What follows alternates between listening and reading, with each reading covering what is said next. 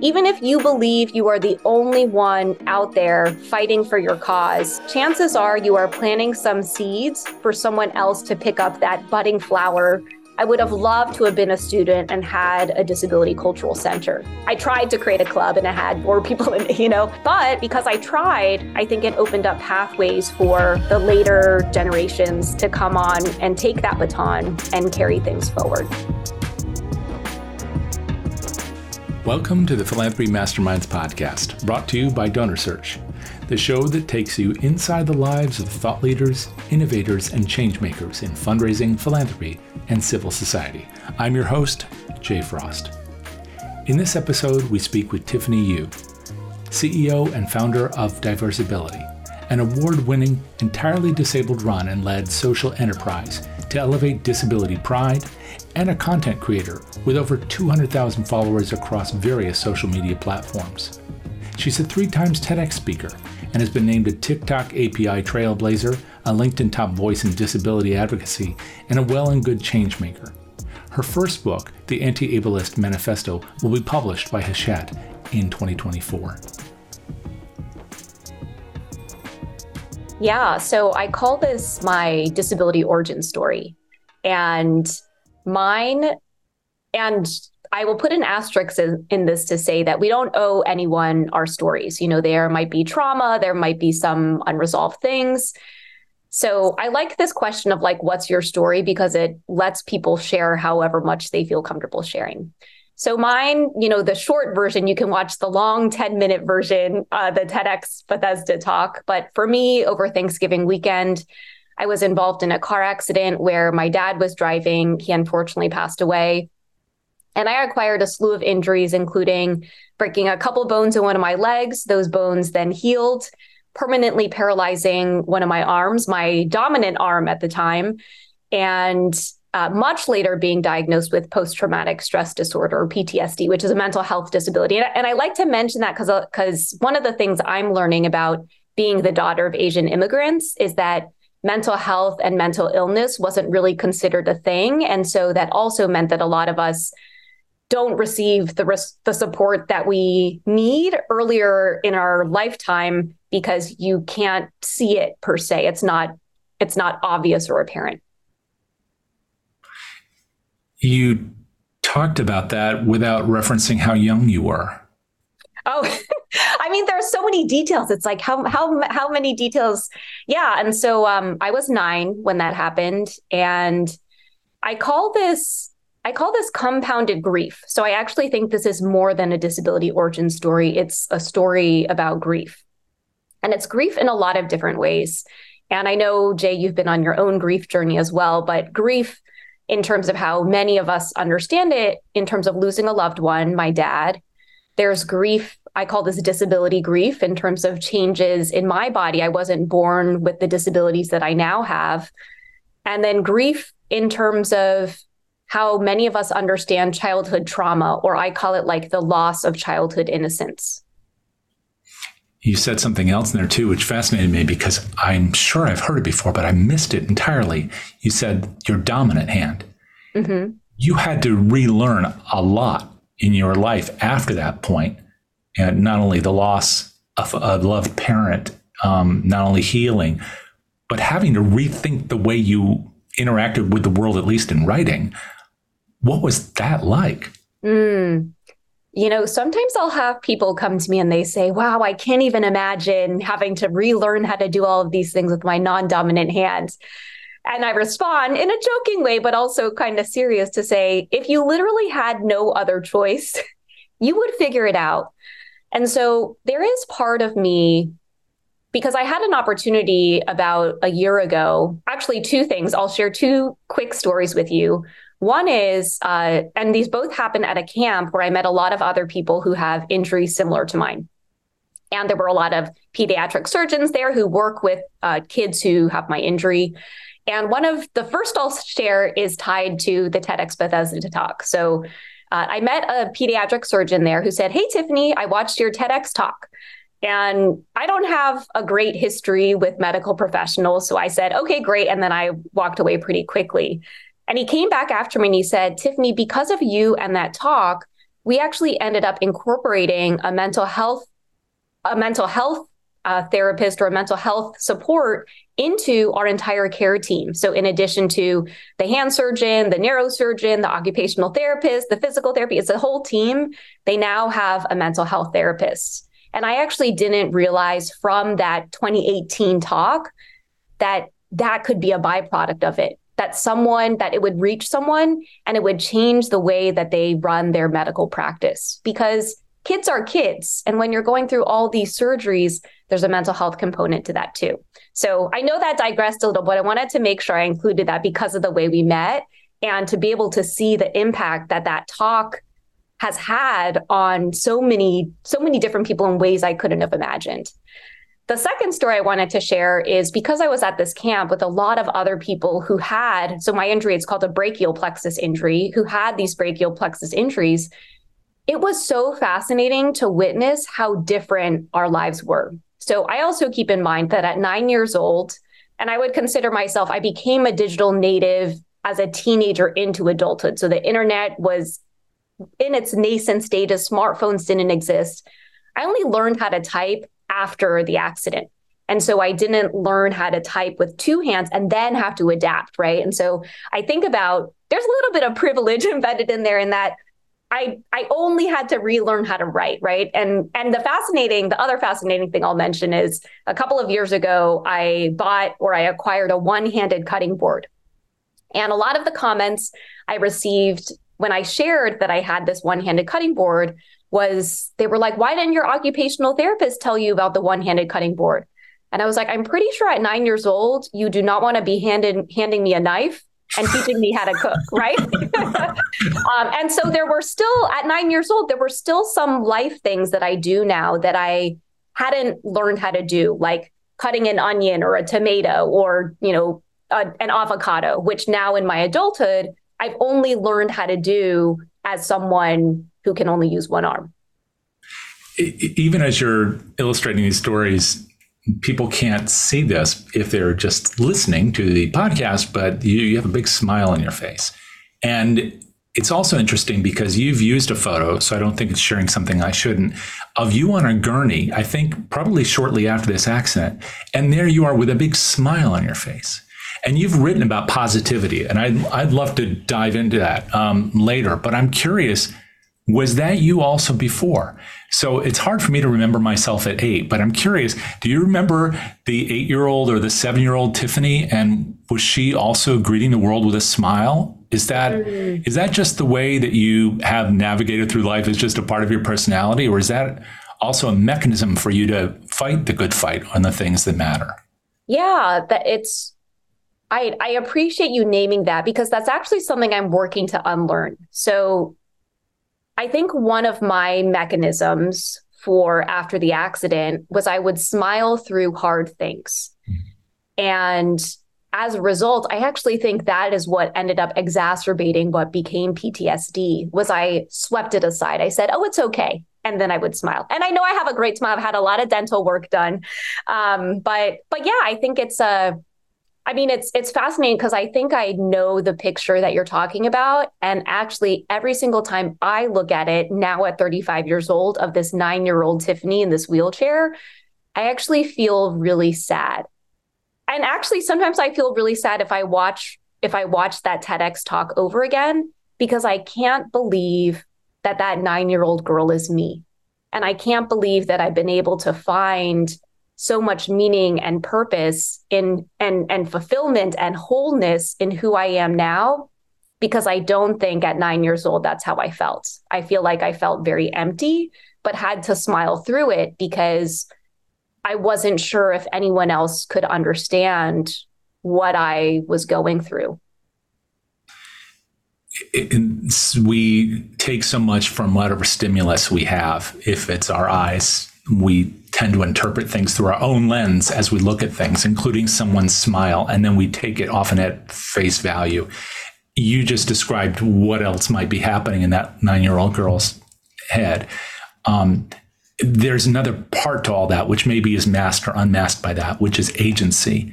And I'm wondering if you already had agency as a kid. I mean, that's kind of a strange question, but later, as you get to Georgetown, I know it's a big leap to go from 9 to Georgetown, but you were already, deciding you were going to do something. I mean, about a bunch of things, and including Diversability. But did you already have a sense of agency? I'll share a story, which I can't tell if it's it's a neutral story. I'll let your listeners decide. So after the accident, I had broken my femur and my tibia. The femur is like the big bone in your thigh, and your femur it's a pretty hefty bone. So to break it, it must have been pretty severe. And then your tibia is right below your knee. So I had a cast that went from my toes up until my hip that covered my whole leg. And I wore that for about 4 months. So after I left the hospital, my bedroom that I grew up in was a couple stairs up. So my family had moved a mattress to the living room so that I wouldn't have to transfer. But what they didn't want to do was they didn't want to help me go to the bathroom. So one of the things that I learned how to do so I was in a wheelchair for 4 months. So while the bones of my leg healed. So one of the things I learned how to do was to get myself out of my wheelchair onto the ground. And I call it I butt slid. We can say butt on here. So I would use my now dominant arm. I would lift my butt up a little, and then I would move my leg and the whole cast over. And then I would shift up those couple of stairs to go to the bathroom in my childhood bedroom. And I still remember I had this Halloween basket, or this Halloween bucket, when you go trick-or-treating. Mm-hmm. I flipped it upside down because when I sat on the toilet, I would rest my cast foot, the heel of my foot, onto the bucket. Right. I don't know if I'd call that agency, but I think what I internalized at that point in time was that there were certain things my family was going to assist me with in my rehabilitation period and onward. And there were things that I was going to have to learn how to do. I don't know if this is tough love or, I saw your facial expressions as I was explaining that, but moving the bed, they wanted to do. Helping me go to the bathroom, they wouldn't. But I think what also instilled in me was, and that wasn't related to whether or not I could use my arm, right? It was a different part of my body, was that if I could figure out how to do that, because going to the bathroom was something I needed to do, then I could figure out how to do other things like learn how to write, learn how to type, learn how to put my hair up or tie my shoelaces. Mm-hmm. You did see my expression. I was trying to figure out, I wonder if they knew that that's what they were doing. I wonder if there was a decision by the family that, what, this is one small measure where she'll have control, and therefore we better stand back and let her do it. Or if they just didn't think about it. It's hard to know with our families. It's hard to know. I looking back now, I think I have a lot of compassion because it wasn't just me. I didn't share this, but it wasn't just me in the car accident. My sister and one of my brothers were also in the car as well. And I feel everything for my mom. We were ages 9 to 14 there were 4 kids in total. I can only imagine. I have a feeling she will never do a podcast, but I can only imagine what was going through her mind in terms of navigating all of these different things. And my brother also experienced a handful of injuries as well. And my sister, who I think was 12 or 13 at the time, had a little bit more consciousness, enough to actually vocalize that she wanted to go to therapy. But me at 9 years old, I didn't know. I didn't have, I'd like they use the word agency. I feel like I didn't have the consciousness to know exactly what had happened, but I did have the agency enough to know, here are the things my family will help me with, and here's what I need to figure out. I think I went into problem solving mode rather than let's heal through this and reflect on how I'm feeling emotionally. Right. The way you're giving voice to this speaks to so much of what you've done in your work, and which I do want to explore with you, because it gives people the chance to tell their own stories in their own ways, which is a gift. And not everybody has been in a position where they've maybe gone through that and then felt that they had the opportunity to tell the stories in their own way, on their own terms, if they wanted to at all. But again, there's this young girl. She goes through this traumatic experience. So does her family. The trauma is shared. Then, you go through high school and middle school, which I'm sure was traumatic enough, even if none of this had happened. And then you're off to Georgetown. So I just have to ask you, why'd you pick Georgetown? I mean, it's a great school, but how did that happen? What were you going there for in the first place? That's a good question. No one's ever asked it to me like that. So I ended up getting into 4 schools. Both of my brothers went to the University of Maryland. My sister went to the University of Maryland, Baltimore County. Say all of those three times quickly. And I'd also gotten into Cornell and the University of Michigan. And actually, this is so fun because I never get to go back this far. So I visited, and I will say, as the youngest of 4, and I am curious if my dad maybe instilled this in me, but my parents didn't grow up with much. They got married in their backyard in Bethesda.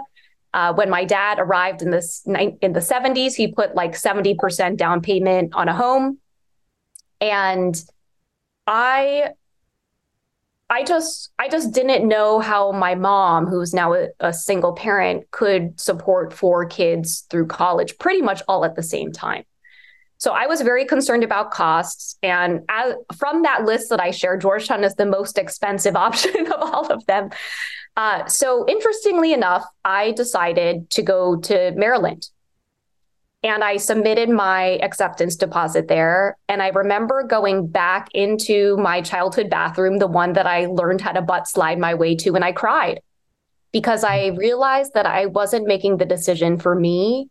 I was making it on behalf of the collective. And I feel very privileged that, because I know student debt and all of those are very real things, and they do impact the decisions that people make. But my mom came to me and she said, Tiffany, don't worry about cost. We will figure it out. You go where you want to go. And after I made that decision to go to Maryland and I cried about it, I realized, I think I made a mistake here. One of the things that I liked about Georgetown was that it felt like I could navigate it. It felt small enough. Maryland, huge. You have to take a bus across campus. So I went back to my mom, I think, and I said, I think I actually want to go to Georgetown. I liked all the people that I met there. I didn't actually know that it was Jesuit, that it had a religious affiliation.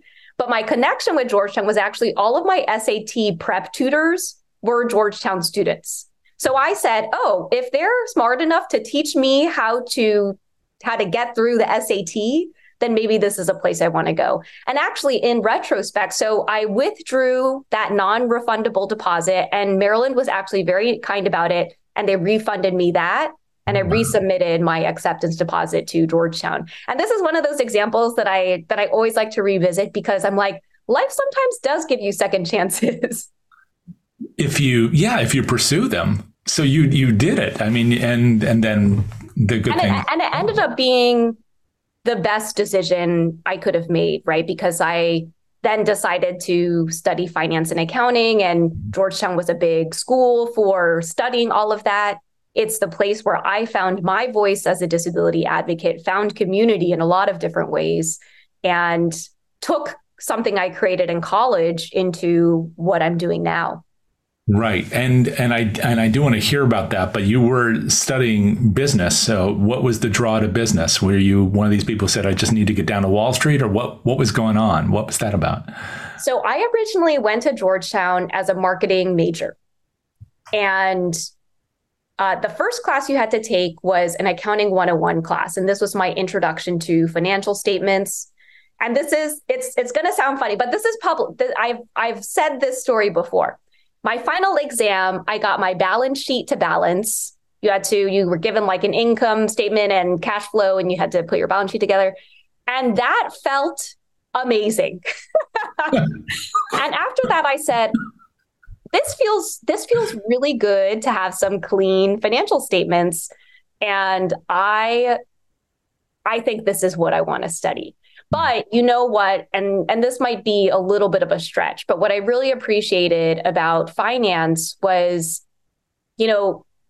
we live in a capitalistic society. Money moves things. Money is power. Money also creates systemic change. If you want to take it that far, in terms of whole industries can change when you see companies buy each other. And I think at the same time, and maybe this is my daughter of immigrants mentality, I think I saw the way that my parents really had to navigate every dollar.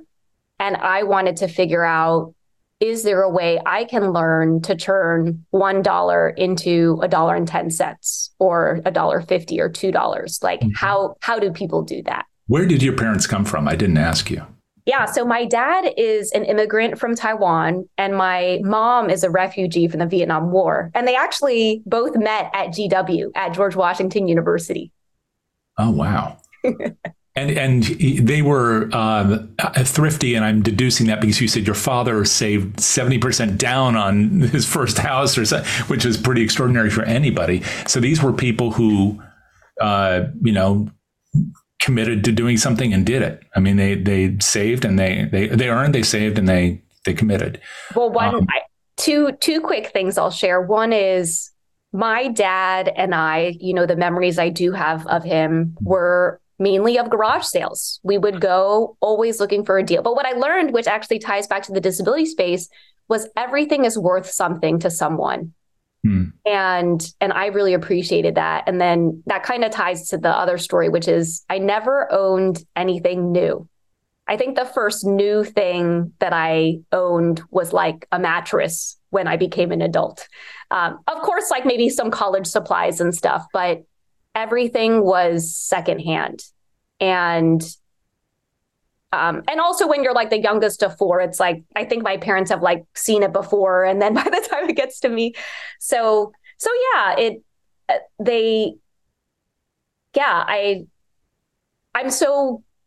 don't know how to finish this thought other than the more that I learn about the sacrifices they had to make so that all four kids could be college educated. That's mainly my mom, but the foresight that my dad had to say, I want to plant roots in Bethesda, and I didn't have to pay for my education until I went to college, and seeing, my friends who have young kids now thinking about which private school, which pre-kindergarten are we going to put $30K down for, just makes me, and I don't know what Bethesda looked like in the 1990s or 1980s, but yeah, I think my dad had an idea that this is a place that I want my kids to be. Because also I'm Asian, and we're a minority in Bethesda. It's a very affluent Jewish town about 20 minutes outside of DC. Right.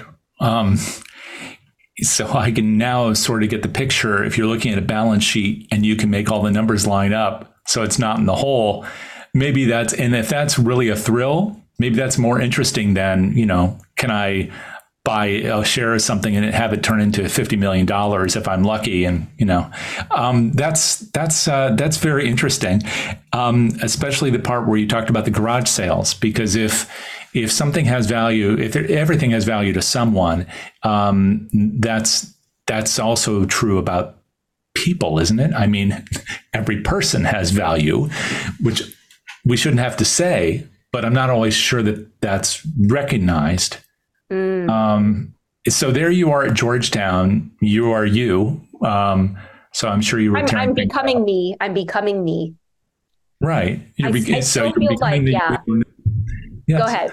And then, but somewhere along the path, you decided you also wanted to take part of that energy and form Diversability. Was it called that at first, or yes? Yeah. So interestingly enough, I see myself as a community builder first.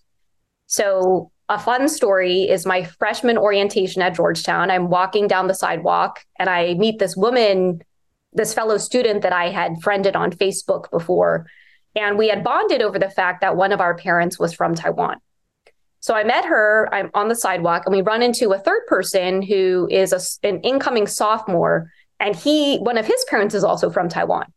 So I make an offhand remark and I say, we should start a Taiwanese club. This is me as like a pre-freshman.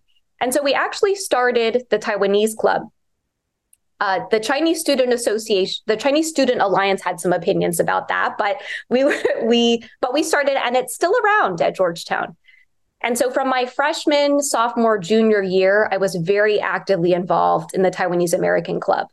And fascinatingly enough, growing up in Bethesda, where I didn't know any other Taiwanese people, I learned what it meant to be Taiwanese there. And I also developed a sense of pride and community in the fact that I was Taiwanese. Like, just because I was Taiwanese may have had totally different life experiences, but felt closer with someone else who was also Taiwanese.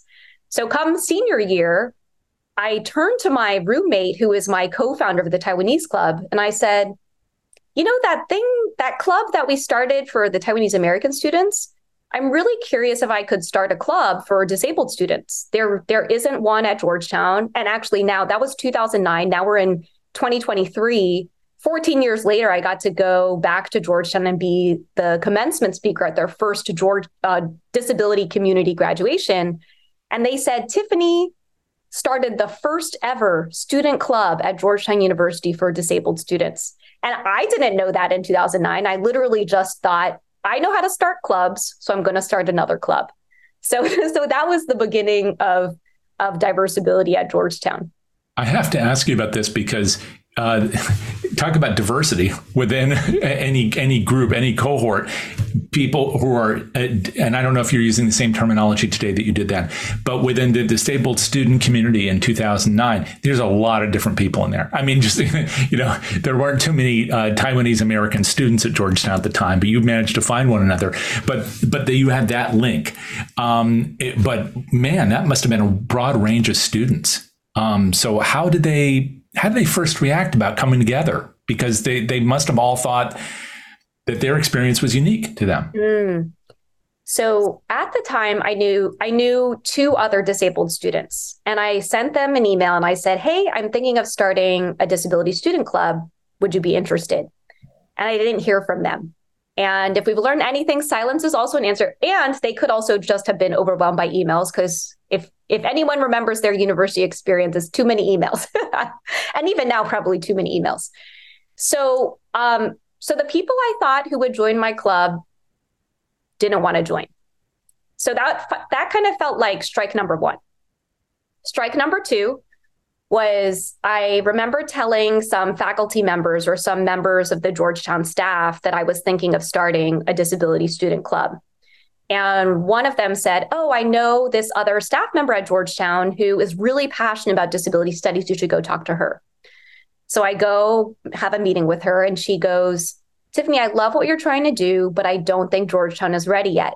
I think this idea is too radical, too forward thinking. That was strike number two. So I was like, you know what? I just need one third strike. And if nobody wants to join, then at least I tried. So the third potential strike was I got invited to speak at, the graduate program was looking at launching like a disability studies certificate. So they had a student panel where they invited me and two other students to talk about disability at Georgetown.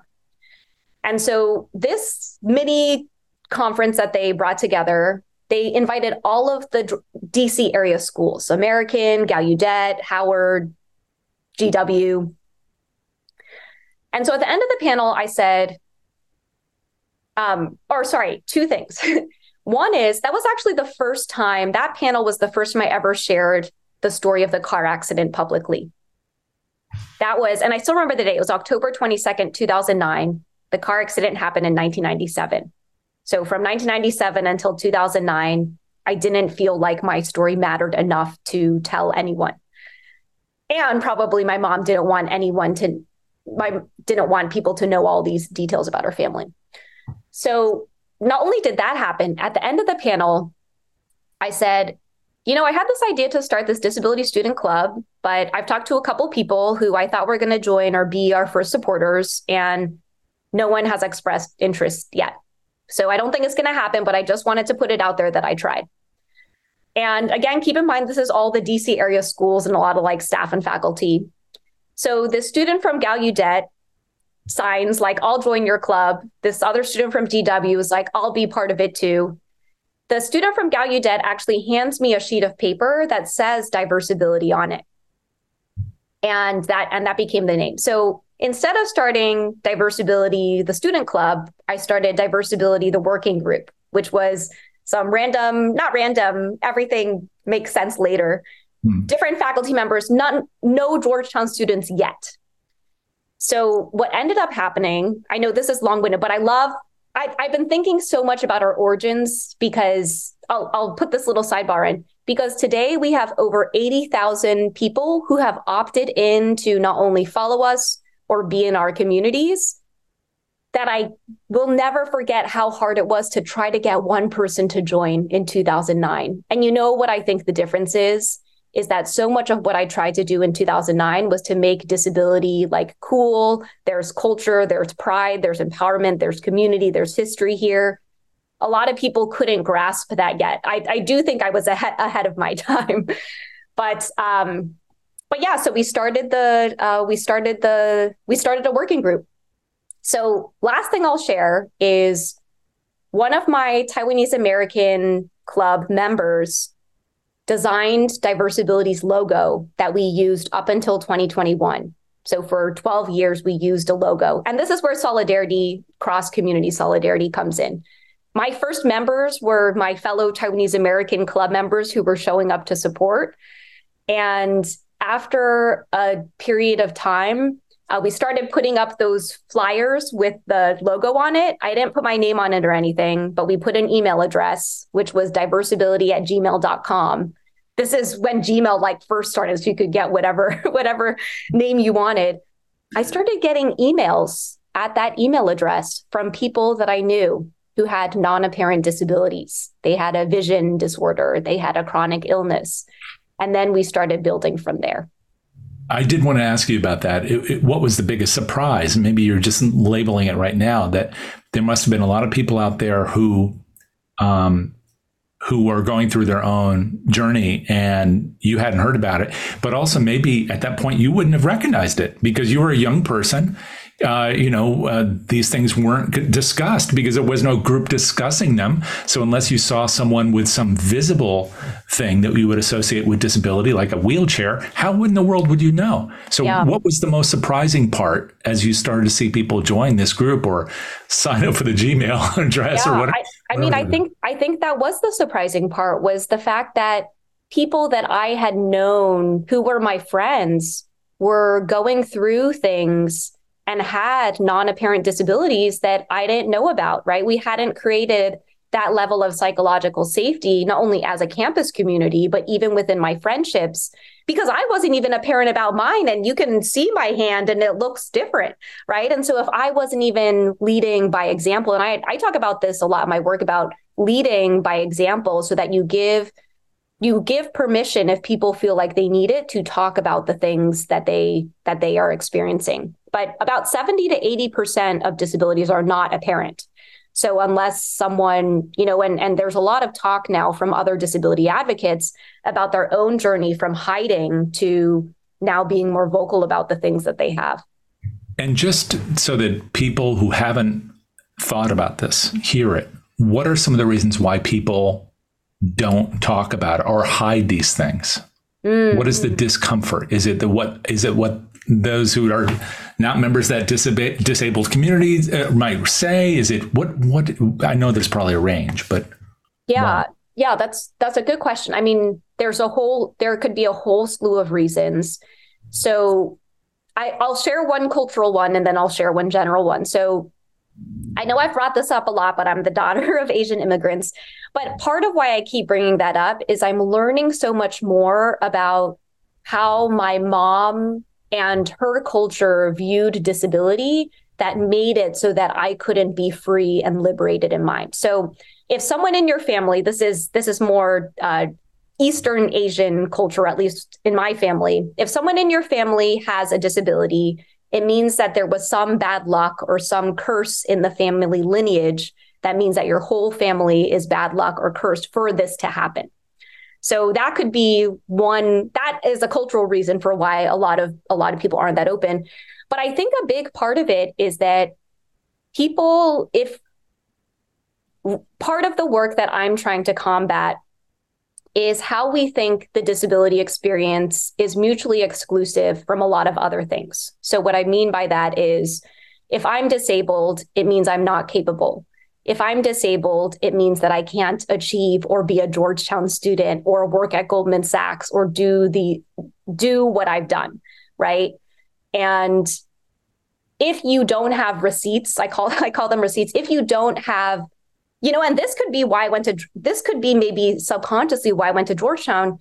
If I don't have a Georgetown, Goldman, Bloomberg, Davos, TEDx on my resume, you might make a lot of assumptions about not only my quality of life, but what you think I can achieve, what you think my goals are.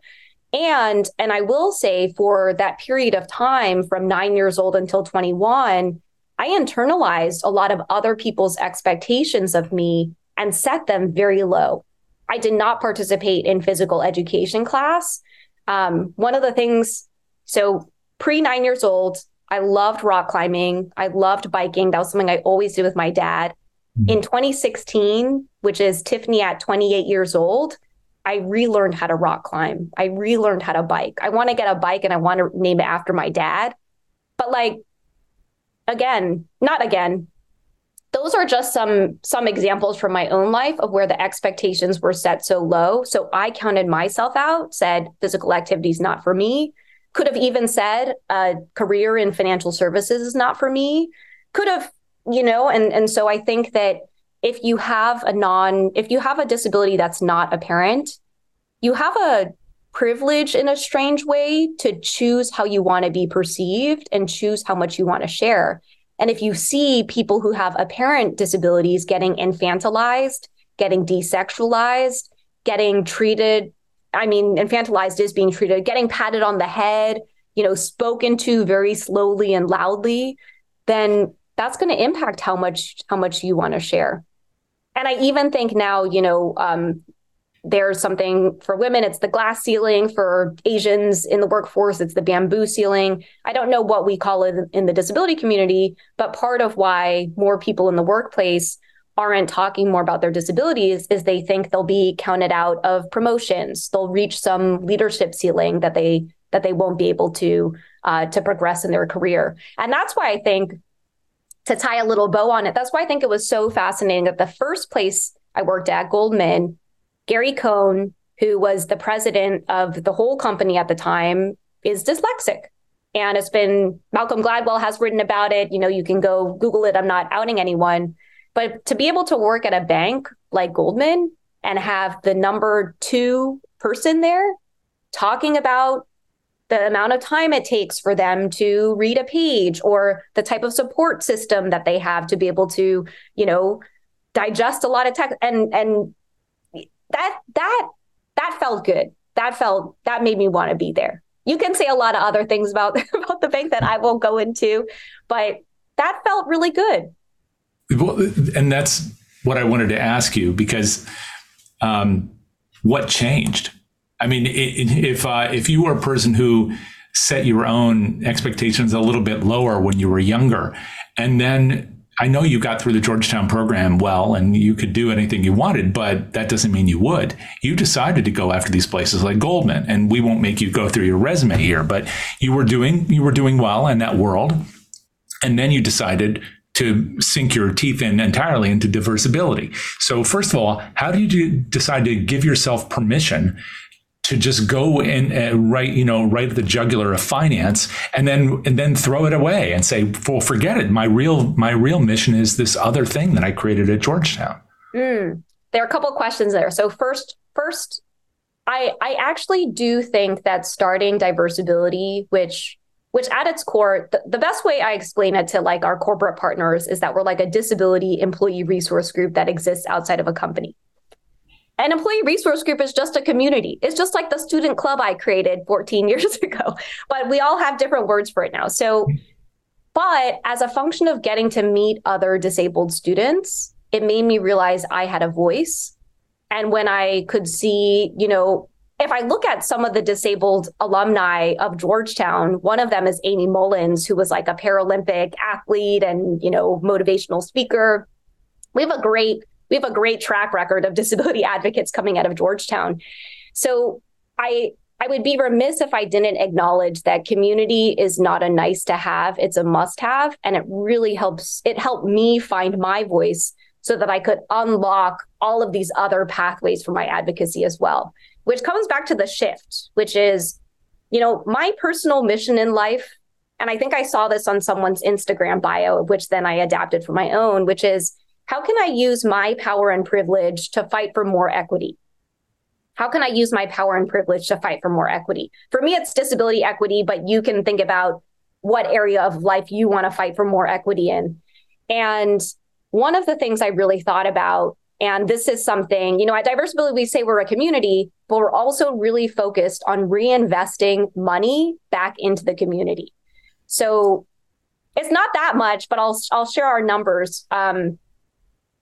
We have, and I don't know, sorry, I'm like caffeine coming in. So for me, it's been like over $130,000 that we have reinvested directly back into the pockets of our disabled community members. And I think for me, the fact that I don't feel like I threw anything away. I actually think that my background in corporate is an asset to everything that I'm doing now. The fact that, maybe not at Goldman, but I've been able to speak at other large financial services firms about disability inclusion.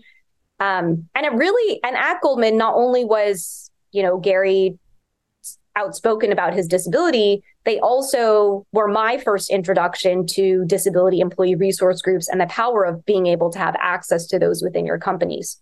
So yeah, I think for me, a big part of it is, how can I take some of the things that I learned from corporate and bring them into more of a grassroots advocacy space, but also bring everyone that I used to work with along with me on this allyship journey, right? Because I really do believe that allyship, true non-performative allyship comes from intimacy. It comes from, Jay, you and I meeting in 2018 and staying connected so that you can see all of my updates over the years. I actually did post the rock climbing video on LinkedIn, but like, you got to meet me and meet my story. And you're not just like, oh, that's Tiffany who can only use one arm. You're like, wow, she's got this whole other background of Georgetown and, her parents making decisions to buy a home in Bethesda and all these other touch points in between that, like, that's how we move things forward. Because and so I'm grateful that I had those experiences. And that's not to say that I won't go back there eventually, but yeah, it's been a good journey where I feel like I am able to marry the two worlds and bring some of the things that I learned. You certainly have this broad-ranging impact, and you're making it in several ways. I mean, within the community, as you said, you have over 80,000 people there, but it's also a conversation that you're having. You're doing that broadly through social media, which I'd love to ask you about, and also philanthropy. And Diversability is not a not-for-profit 501c3. I don't believe. I think we're now a hybrid. You're a hybrid. Okay. So you've chosen that as the way to make social change. Can you talk a little bit about where the conversation, leveraging that conversation through social media fits, as well as where philanthropy fits? Because those are two very different engines of change. Yeah. So I love the idea that everyone's advocacy looks different. And one of the things I encourage people to do is to think about where your spheres of influence are and determine what your pathway for advocacy is.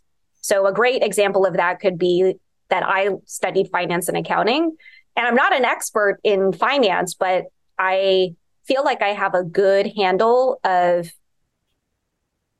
what we can do with money. I don't know. That seemed like a weird thing to say. We'll keep that in though.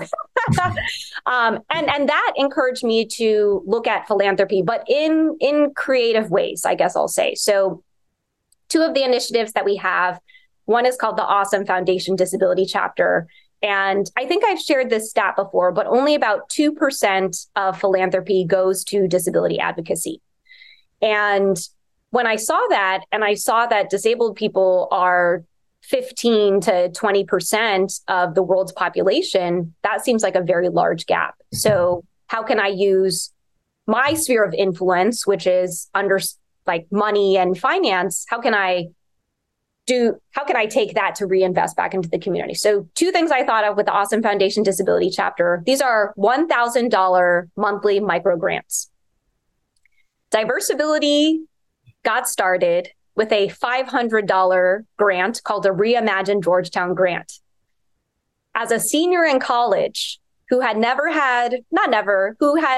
felt like I didn't have anyone believing in me to do anything, receiving $500 was worth more than $500 to me.